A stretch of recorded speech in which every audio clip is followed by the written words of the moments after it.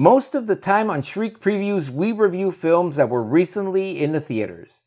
Every once in a while, we mix in an old classic. Today, we examine a film that we normally would not cover if not for listener request. Come with us now back to 1978, where we will review the made-for-TV two-part movie, The Dark Secret of Harvest Home, on this special request edition of Shriek Previews!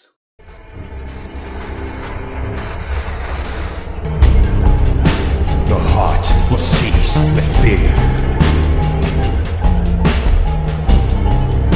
The monster's creeping near. It's time to lend an ear to Shriek Previews.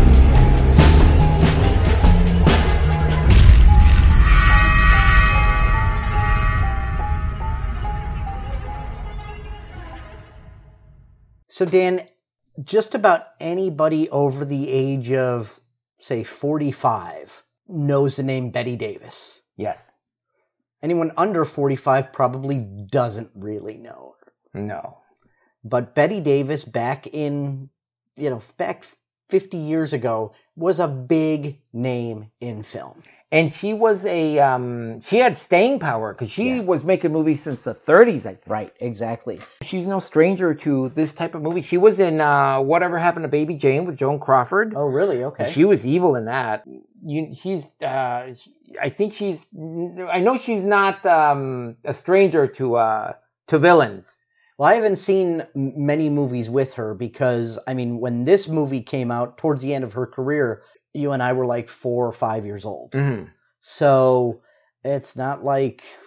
She was, I think she was Scream Pretty Peggy, I think is one of her movies from 73. She was in Burnt Offerings with Karen Black and, forget his name, Oliver Reed. See, these are all movies that I've heard of, but I've never seen. I remember seeing Burnt Offering when I was a kid, and it scared the shit out of me. And this movie was so hard to find. The only place we could find it was an old, digitized version of a VHS tape that was recorded off of the TV. Off TNT channel. On YouTube. That's where we found it. But this was a listener request. I met a guy who was into horror movies. I told him about the podcast. He said, "Have you ever heard of The Dark Secret of Harvest Home with Bette Davis?" I said, "No."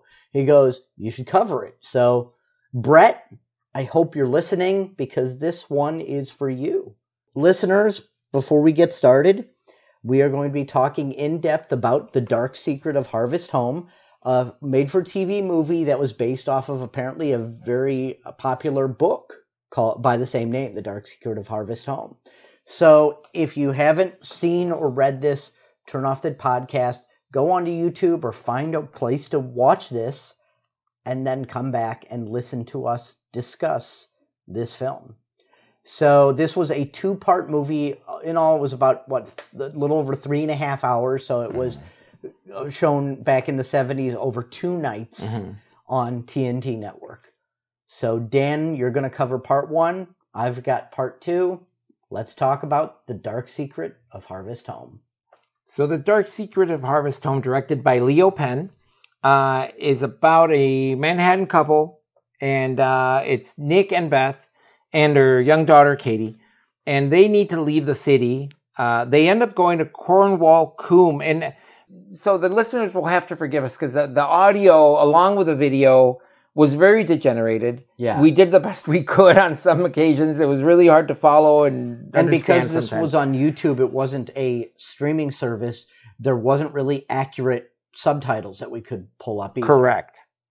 So they go to Cornwall Coombe. She's seeing a shrink for their marital problems. He's frustrated with his job because he's like a commercial artist, but he wants to be a fine artist. And they get away. I think somebody dies, but I don't understand. Was it her father who passed away? Yeah, I think so. And so they inherited a lot of money. And they end up buying a house in Cornwall Coombe on a visit. They fall in love with this house, and they're able to purchase it and move in. They purchase it off of Widow Fortune. Widow Fortune, who's Betty Davis. Exactly. So Nick, the dad, takes some pics while he's there, and he sees Widow Fortune and all the images. So the whole town, I have to say, is somewhat like, I thought they were Amish or Cornish or something, but not so strict. Very rural, believing in simple living. They go to meet the widow, and she quickly offers to sell the house for $30,000. And no hassle, she says, something like that. No dickering. No dickering, yeah. And she explains how they live and what their values are. Beth, the mom, reacts well to the new environment. And Nick meets Amos. Amos shows Nick around the cemetery and talks about some of his departed. And Nick notices and asks about Grace Aberdeen, but Amos refuses to talk about it. Was Amos the bell ringer guy? Yes. Yeah. Amos is a bell ringer guy. And Grace is buried away from the rest of the departed. Yeah, in unhallowed ground. So later on at Agnes Fair, Nick meets Jack. He's like the town peddler and played by Rene Auberjonois. I know you'll recognize his face if you've ever seen him. But also, she meets Tamar, who tries to seduce him. Jack tells him he saw a ghost in the woods. And Beth is told about the Harvest Lord, where they choose a male to be like the leader. Mm-hmm. Nick tries to find out about Grace Aberdeen. After church services, he is invited to the local tavern. And neighbor Robert, who happens to be blind, tries to warn him to leave it. Just leave it alone. Nick gets into a fight defending Jack, the peddler. And that's how, then Nick meets Mrs. O'Byrne, who doesn't live in Cornish Coombe. And, she's outside of Cornwall. And, what did I say? Cornish Coombe. Yeah, Cornwall Coombe. Where she's able to relate a little more about, Grace. On the way back. Well, one detail you glossed over, which isn't important until later, is, the blind guy. What was his name? Robert. They meet him because they hear him listening to a book on tape, like The Three Musketeers. And throughout the entire movie, he's listening to different books, Great Expectations, stuff like that. He's listening to different books on tape. Yes. And the voice narrating these books on tape, Donald Pleasence. Yes. I did not get that because I thought he was going to be narrating at the beginning or at the end or throughout. And I didn't, now that you say it, yeah. So I guess he narrates these stories for him. So, on the way back during a storm, a tree falls on the road and he sees, I think, the supposed ghost of Soak's Lonesome. Is that the ghost name? I heard him say, I thought he said Soak's Lonesome, but I'm not sure. And I think it was that the Revenuer. What's that? So they talk about the Revenuer, which I think is like a tax man or something like that. Widow Fortune mentions him. Yes. But I thought it was Jack. I wasn't sure. It didn't look like a ghost to me. No. It looked like somebody running away, and I thought it was Jack. But Nick starts to get obsessed with Grace and this whole ghost thing. Beth is quick to buy whatever the town folks tell her. Nick goes to the woods trying to investigate a little more further into this and gets attacked. He fights him off and runs off and finds a human skull on top of this bush, like in a tree, in a tree, and he reports it. Later, returning with the constable, but the skull is missing. Then he mentioned how it was just a huge skull. Yeah, but I didn't get that it was a huge skull. It looked like just a skull because he's running and suddenly they flash to the skull close up, so you don't get like a perspective that it's a huge skull. Right. So he is warned by the constable. Suddenly, Widow appears out of nowhere, and he's like telling her, "Hey, I found the skull. This is what happens. Like, why is the town hiding this shit?" And she just kind of brushes him off. He arrives to Sophie and Justin, who are the neighbors, to give Sophie a painting of herself, and she asks him to make one for Justin for the harvest. Justin tells him about the waste 8 years ago, saying that Grace brought it with her and that it was because she went against the ways. Mm-hmm. She was deemed unholy and evil. And later on, we see Beth and Nick outside. And Beth is giving Nick this mead from Widow Fortune. Well, it's not mead. It's supposedly an elixir that he calls it mead. And when suddenly all the sound goes quiet outside and Nick starts to hallucinate. They get horny and go upstairs to have sex. The next day, he overhears Justin and Sophie arguing, and Nick starts asking Justin about Grace's death and said she drowned. But he goes to visit Jack at his shack, and then he finds him in bed mutilated and without his tongue. Mm-hmm. Widow appears and explains that the poachers did this to him.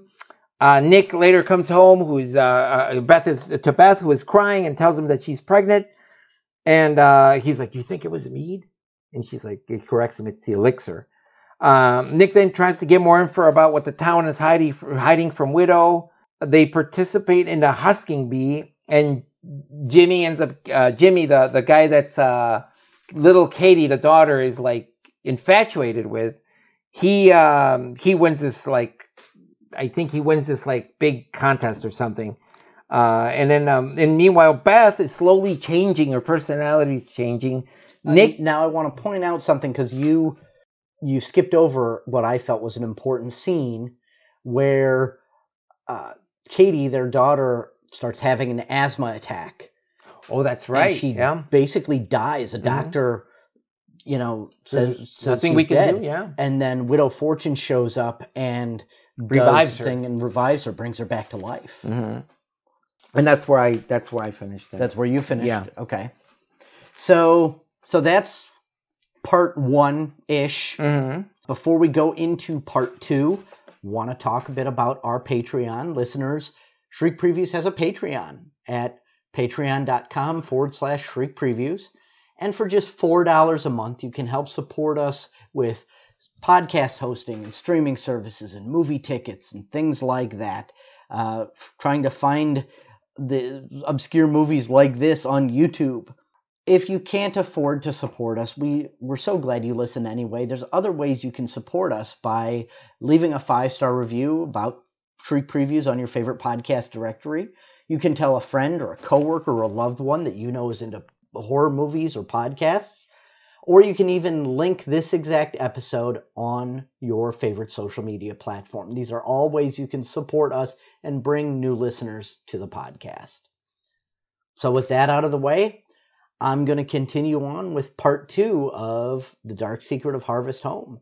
Now, since it was kind of obscure where the parts ended, one part ended and the other one began, I might overlap a little bit. Mm. Yeah. So, as you mentioned, Nick goes and visits Justin and Sophie. Justin is the Harvest Lord, and he's talking a bit about Grace Everdene's disappearance and apparent suicide, but then he clams up as if he has said too much.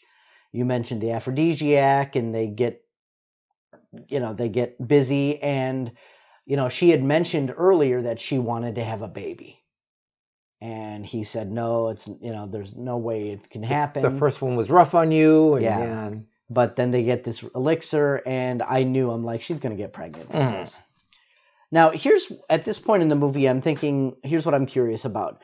If they bought the house from Widow Fortune, does she have another house somewhere that she's living in? Because she's still around. Yeah, that you never see where she's coming from. Yeah. She suddenly just appears out of nowhere. Yeah, it was kind of weird. Nick keeps asking people about Grace, trying to find out what happened. I mentioned Katie's asthma attack and dying. And now young Lord Worthy is planning to leave the farm. They've got this whole custom where there's a young lord who then becomes the Harvest Lord and has to stick around for 7 years, and it guarantees blesses the harvest and stuff like that. And that's Jimmy, right? Jimmy is that his name? Well, the young lord is Worthy. His name is Worthy. Worthy? Yes. Then who's Jimmy? Maybe it was just part of the audio distortion. I think Jimmy was the one that a lot of people thought should become the young lord. Okay. Worthy was the one who wanted to buck the ways and have a tractor and machinery and, kind of modernize things. He's the one that runs off to join the army and gets a little room somewhere upstairs. Join the Navy. Yeah, he wants to leave, and his parents forbid him, and they actually steal the money that he had stashed away. Mm-hmm. So he asks Nick for help. And he's like, hey, would you buy my tractor? And, things like that. More intrigue occurs. Beth and Nick have some relationship issues because Tamar keeps trying to seduce Nick. And then, again, Beth learns that she's pregnant.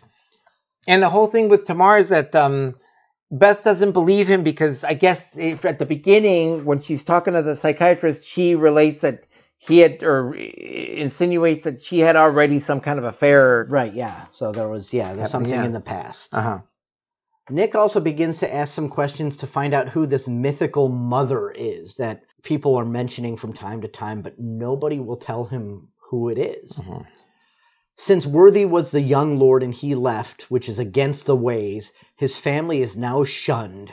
So foul things are afoot in Cornwall Coombe. And that's awful because I remember when they bring like all the corn back and then they leave it there and then they turn their backs to them. Yeah. I felt bad for them because it really wasn't their fault. The kid wanted to leave. Right. And they even said, they're like, it was our son. Why should we get punished for it? Exactly.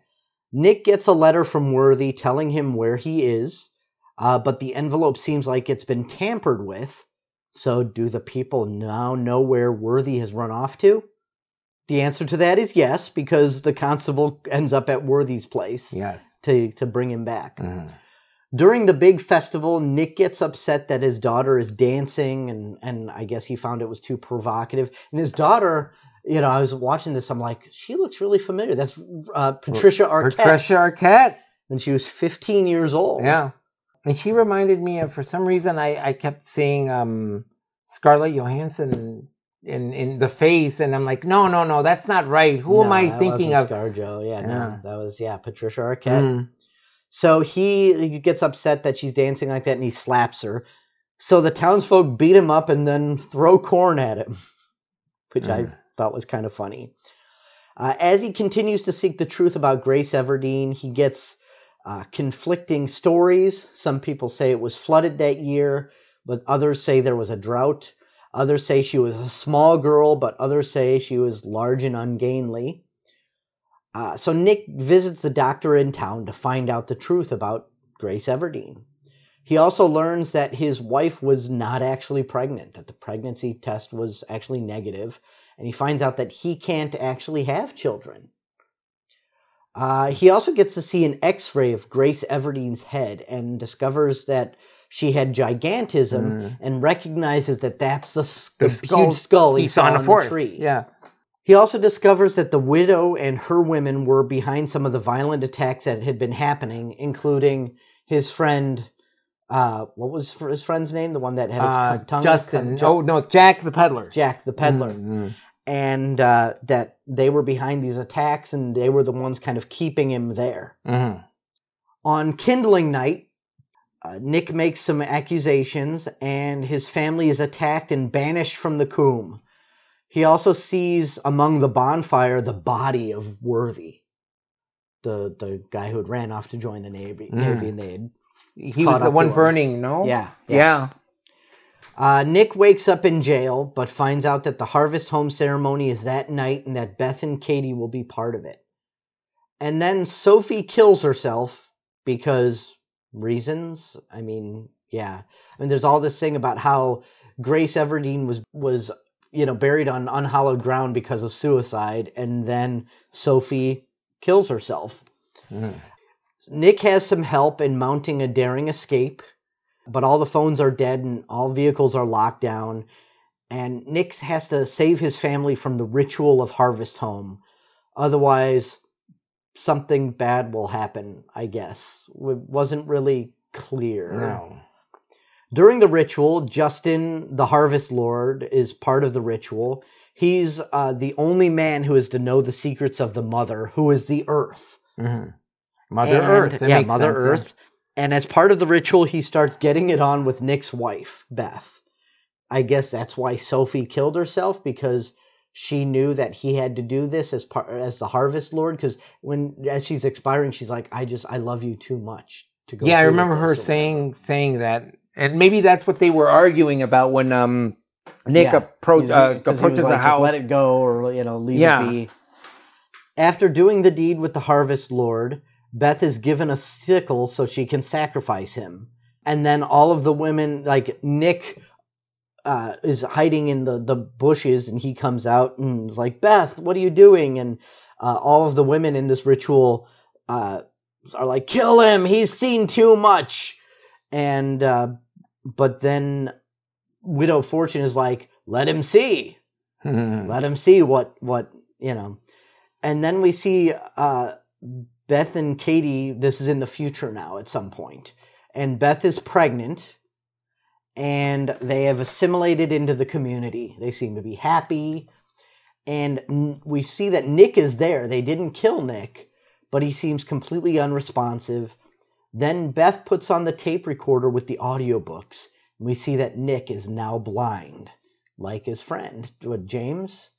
So who had told him, Robert who had told him, let it go. And obviously this had happened to Robert as well. And at least that's what's inferred. And when you see too much, they take your eyes, apparently. That's how the movie ends. Mm-hmm.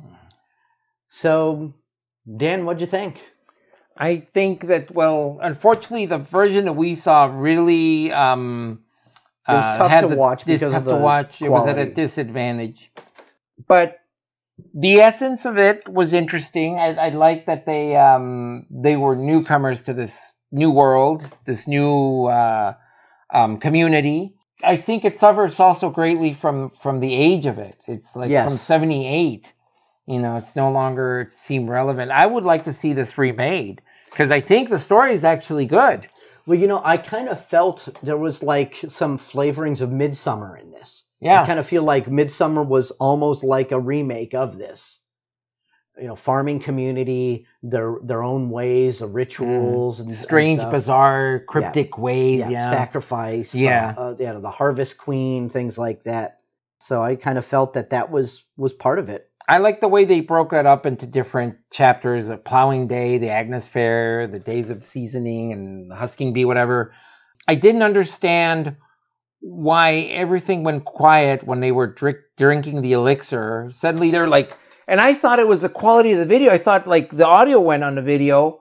So at the first time I saw that, I'm like, oh, that must be because they were just sitting there looking at each other. Yeah. And then suddenly all the chirping and all the crickets start sounding off again.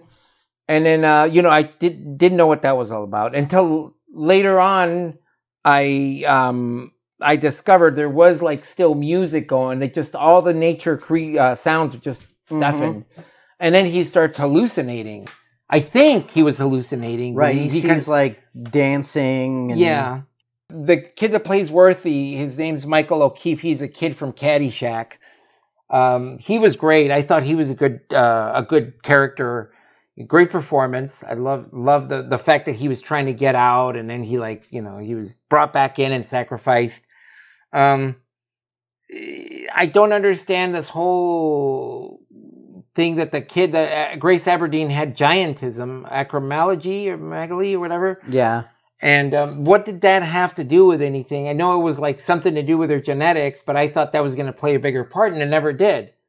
Maybe that's because they had to condense it from the book to the movie. Mm-hmm. Bette Davis is incredible in this. She's great as the Widow Fortune. She just suddenly appears out of nowhere.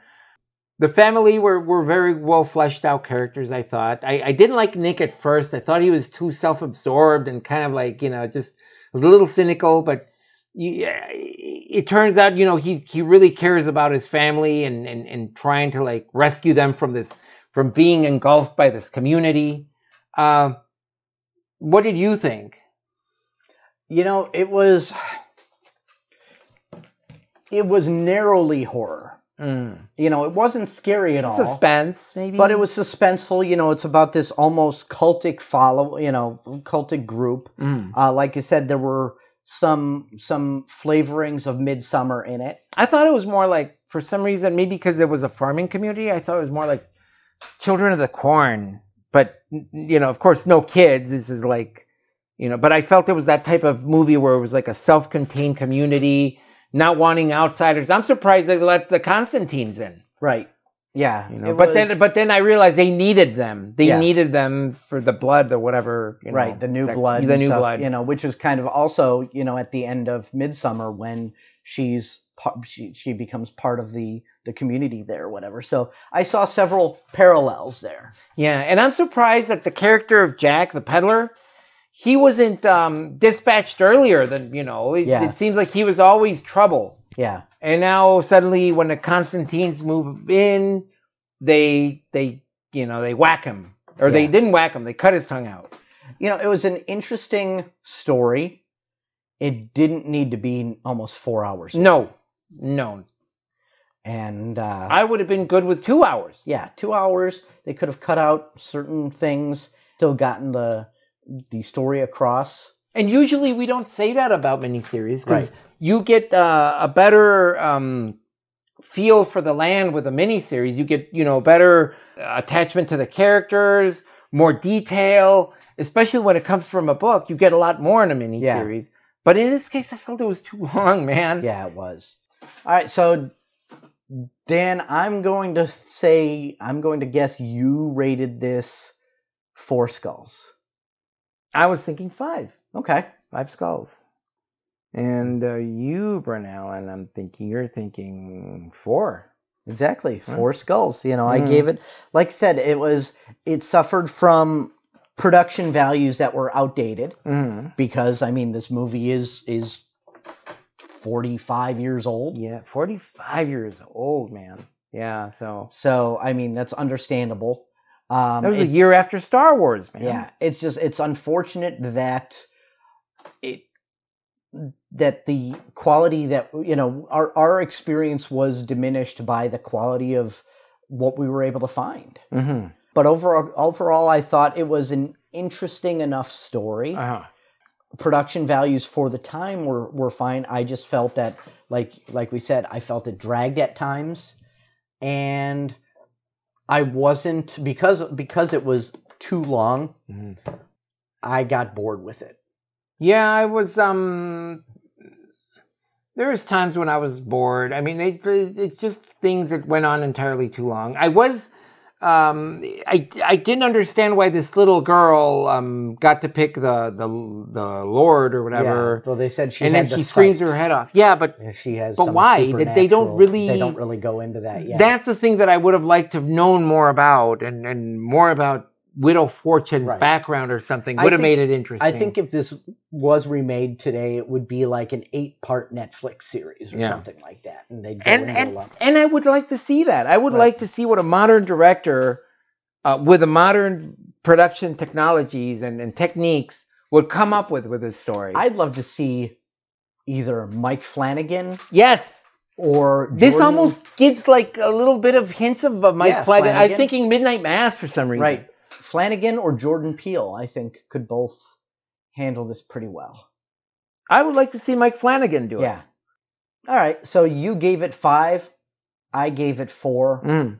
Not a stellar movie, but not bad. Mm-hmm.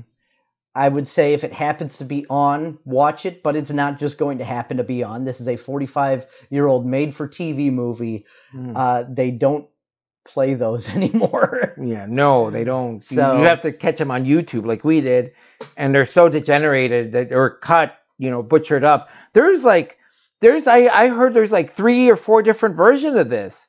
There's like a 2-hour version that's really just version condensed, and there's like I think there's like a one. Yeah, a version that's close to 4 hours, but it's straight through. It doesn't have the credits. Yeah. And then there was a 2-part version where midway, you can tell where one night ended and the next night began because there was closing credits, opening credits, things like that. So, and now that you mention it, yeah, I would like to see what Jordan Peele his take would be on this. And I'm not a big Jordan Peele fan, but he does have a unique style, and I would like to see it would be interesting to see what all of them different versions would come up with. But I would say I'd be interested to see what Ari Aster would do with this, but we Midsommar. did with Midsommar. Yeah. And we know what he would do with it. And was it Dave Jeffers? That he did The Witch, which is of this style. What was Eggers? Eggers, not Jeffers. Is it David? David Eggers. David Eggers? I think that was his name. Yeah, I don't know where I got Jeffers from, but Eggers. Yeah, close enough. Yeah, close enough for government work. So that's the dark... Robert Eggers. Robert Eggers, that's what I said. Yes, you did say that. Yes. I heard you say that. You just heard me say David because of the low quality of because it was a 1978 recording of us, yeah, and we're on YouTube. So that's The Dark Secret of Harvest Home. Brett, thank you so much for recommending this. I had never heard of this before, and it was interesting to see Bette Davis, in this kind of a role in her later years and stuff. A very young 15-year-old Patricia Arquette. The guy who played Nick reminded me of... He reminded me of Michael Douglas for some reason, I thought. He reminded me of the guy who played Hannibal TV series. Mikkelsen? Mads Mikkelsen. Mads Mikkelsen, yes. Yeah. He reminded me of him just in his facial structure. And he's in the new Indiana Jones movie, that guy. Is he? I didn't see it, so... He reminded you of Mads Mikkelsen. I guess you could say this is him now. The guy that played Nick. Yeah, David Aykroyd. No, yeah, I'm talking about back then. Yeah. So, I could see it a little bit. So going from old time, farm communities and the old ways to modern, I thought we'd do a quick 180 here. Mm-hmm. There's a movie coming out based off of an urban legend that's been popular on social media. And so this movie is called The Elevator Game. It's about a game that people have done on TikTok and stuff like that. And let's take a look at it. So I will leave the link to this trailer in the show notes. And listeners, you can watch it yourself. And then we will see you back here in just a minute.